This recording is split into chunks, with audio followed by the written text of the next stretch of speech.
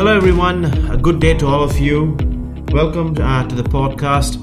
This is the first co-hosted podcast from the Managed Engine AD Solutions team. We are really happy and thank you for your support all this while. Now, I am joined by my good friend and colleague. Hi everyone, thank you for joining us. Siddharth here. How are you doing today, Sid? All good, very excited for this one. All right. So, a quick introduction about myself. My name is Vivin and I've been working as a technical consultant, Siddharth. Now, we've been traveling across the globe for quite some time now, attending conferences and seminars. Now, whenever we go to places and when we talk about data security, we feel that there are, no matter what regulation you follow, it can be GDPR or it can be CCPA, or you're in the Philippines. We've seen quite a few. I mean, all across the world, there seems to be a trend of a lot of these region-specific requirements, in even Philippines, Brazil, to name a few. And like Vivin said, we've come to realize that there are perhaps like a general guideline that all of these regulations are doing, and you sort of have a general 5 key principles for data security in our opinions that you should be looking at. No matter what regulation you have to follow, it can be any regulation and you can belong to any industry. It can be banking, it can be healthcare. So when it comes to data security, these are the 5 core principles that you need to be following. And that's what we're looking at today. So without further ado, let's have a look at these 5 key principles for data security and compliance. All right, let's get started here. Now, the first aspect, I believe, Sid, is we'll have to first talk about data discovery and storage analysis, because I believe the core is to locate where your sensitive data is. Talking a bit in technical terms, you'll have to identify your PII, which is personally identifiable information.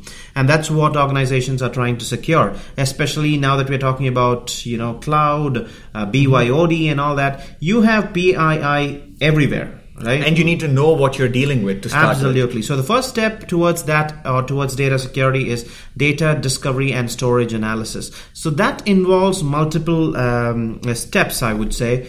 Now, one thing is, you should have an application in place, and that application should give you the capability of defining rules and policies as per that regulation's guidelines.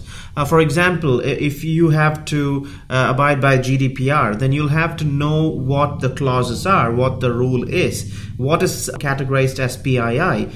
Is it the social security number? I'm sorry, that's for the US. Is it the email address? Is it your credit card number? Yep. And all that. So you'll have to basically find a tool that helps you define such rules or patterns. Based on that, you'll have to initiate the scan, right? Now that scan will get back to you with the exact PIIs that you're looking for. And the scan should not be manual. It should be more of an automated process so that you can schedule it maybe daily or weekly, depending on the regulation that you fall under. Because your data is going to keep getting collected, right? So it's not like you do one scan, find out what you have, but you probably need to do it on a daily or a weekly basis, depending on what you're dealing with. So there are multiple levels. So we are talking about the server level, we are talking about the share level, the folder level, and even at the file level. You'll have to be able to discover sensitive information and first isolate them. Now then comes step number 2, which is access controls. Well, this has 2 steps. Now that you have isolated, or now that you have located sensitive data, you need to know who has access to that data and what level of access do they have. Mm-hmm. And you'll have to also identify whether the access is appropriate or not. Right. You do not want sensitive information in the wrong hands. Right. Absolutely. Yeah. For which we are advocating, or we would like to suggest that you first start off with your file servers, right? Because any infrastructure, we believe that that has Active Directory has at least 2 file servers, right? So we would say first start off with file servers and then plan similar access control exercises for your other components as well. So start off with file servers, understand who has access, what level of access do they have, and if you feel that there are certain inappropriate entries in the access list, wipe them out in one shot.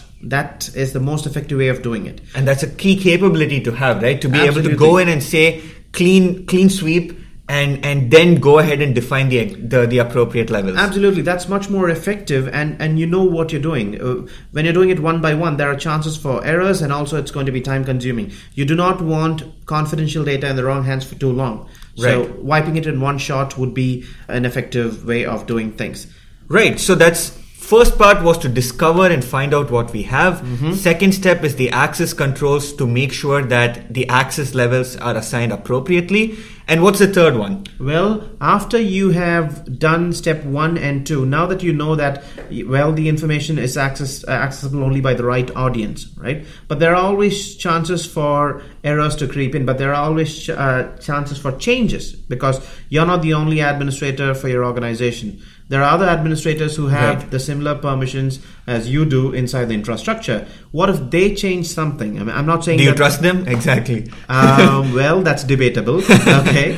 And so the whole point here is you'll have to have a change auditing process in place so that whenever something changes, and especially if that change is kind of crucial, you should be the one getting notified, right, in real time, right? You should be getting an SMS notification. I'm not saying you should be glued to your desk having a look at the monitors 24/7 in order to find out whether something is changing. Well, you can expect such sort of exercise in a SOC environment, but for this, I would say you need real-time notifications, WhatsApp or SMS notifications, so that when something is wrong, Right. you get to know it in real time. A critical change. So if an end user is added to domain admins or Absolutely. enterprise admins, Absolutely. you need your phone buzzing in real time that this change has happened in your Active Directory. Exactly. That's the kind of monitoring that we're talking about, real-time monitoring. Well, Sid, now that we have talked about change auditing, then one core concept when it comes to data security, at least 70% of it has something to do with files and folders, right? Absolutely. Yeah. So we need to ensure coming to the fourth key principle, it's file integrity monitoring. So now we are looking at the data level itself, right? So far the access controls and tracking the changes are happening at the permissions level, typically. But now you look at the data itself, you need to be tracking every change made to your critical files and folders to ensure the integrity of their contents, right? So these changes could be creations of files, deletions, simple accesses, any type of modifications, even things like renaming a file or a folder. And these include failed attempts, especially multiple failed attempts.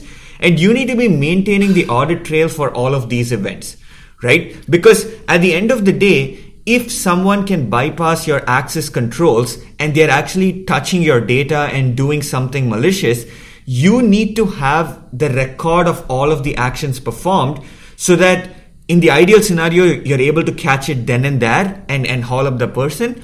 Or even in the worst case scenario of a data breach, you have all the details of all the events that happen. Absolutely. It need not be even an administrator or a technician doing things. It can even be a piece of code that's actually altering right. hundreds and thousands of files. And if you're looking at something like a malware like ransomware, which is touching your files, all of the things like encryptions at the end of the day are a type of modification, right? The file extension changes. Absolutely. And you need to capture those audit events so that you can detect such scenarios, ideally stop it before it's too late.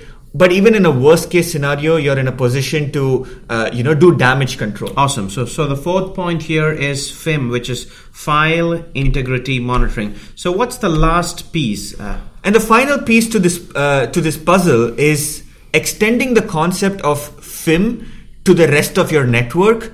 And this is nothing but a SIM solution, right? As an SIEM, some people say, a security information and event management tool. So you're saying we need not just focus on just one component of your network, so not just Windows or not just firewall. You'll have to have the holistic view of things. Firewalls, routers, applications, databases, and everything else. Is that right? Right. And we need to be monitoring events on all of these sources as well. So not just stop with looking at changes happening at the AD level or at the file or the data level, but looking at monitoring every system that constitutes a network so that you know if there is a threat developing in some part of your network, you are monitoring that and you're able to catch that. Well, I have a question for you, Sid. What do you think is best? I mean, I have, let's say, a $10,000 worth of a SIM installation, and that has built-in rules. Do you think it's always good to have some tailor-made rules, or do you think it's okay if we have the built-in things going on? Well, that's a very good question. And I think, it might sound cliched, but I think you need both, right? Because yes, tailor-made, the built-in rules are very important to handle many different use cases, and correlation engines have been very good at doing that for many years. But I think in this day and age, you also need a level of machine learning. I don't want to say AI. I think machine learning is the more appropriate word. You need to have machine learning in your monitoring technology in the form of what we call UEBA or UBA, which stands for User and Entity Behavior Analytics, which is able to profile behaviors of users and systems in a network and identify threats by detecting anomalies. So the whole point here is, well, identities can be mimicked, but not behavior. So if I can very well steal your credentials, use them to log into your PC or file server or whatever, but I'll not be able to mimic your behavior. Exactly. Okay. And what you would be doing would be anomalous to my expected behavior, and a UBA can capture that. That's highly, impossible if you're just depending on the manual rules that you key into any SIM solution for that matter. Absolutely. So that is the fifth and final one, which is SIM. And I'd like to just quickly summarize all the 5 key principles. So the first is data discovery and storage analysis, where we are trying to identify what we are dealing with and what is being stored where, and check for any policy violations. All right. The second, as Vivin said, is the access controls, where we check for what levels of access have been given. We validate them. If we have to change something, we do that.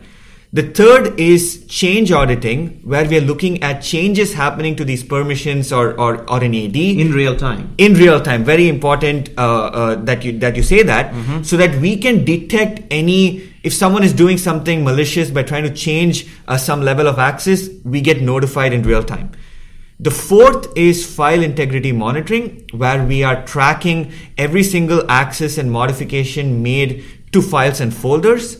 And finally, we are extending that concept in the fifth key principle, which is SIM, or really just security monitoring, which is looking at all the users and systems that constitute a network and is able to detect threats at an early stage. And a very important point for SIM is not just SIM, but SIM complemented with the machine learning, or the UEBA or UBA, as we call it.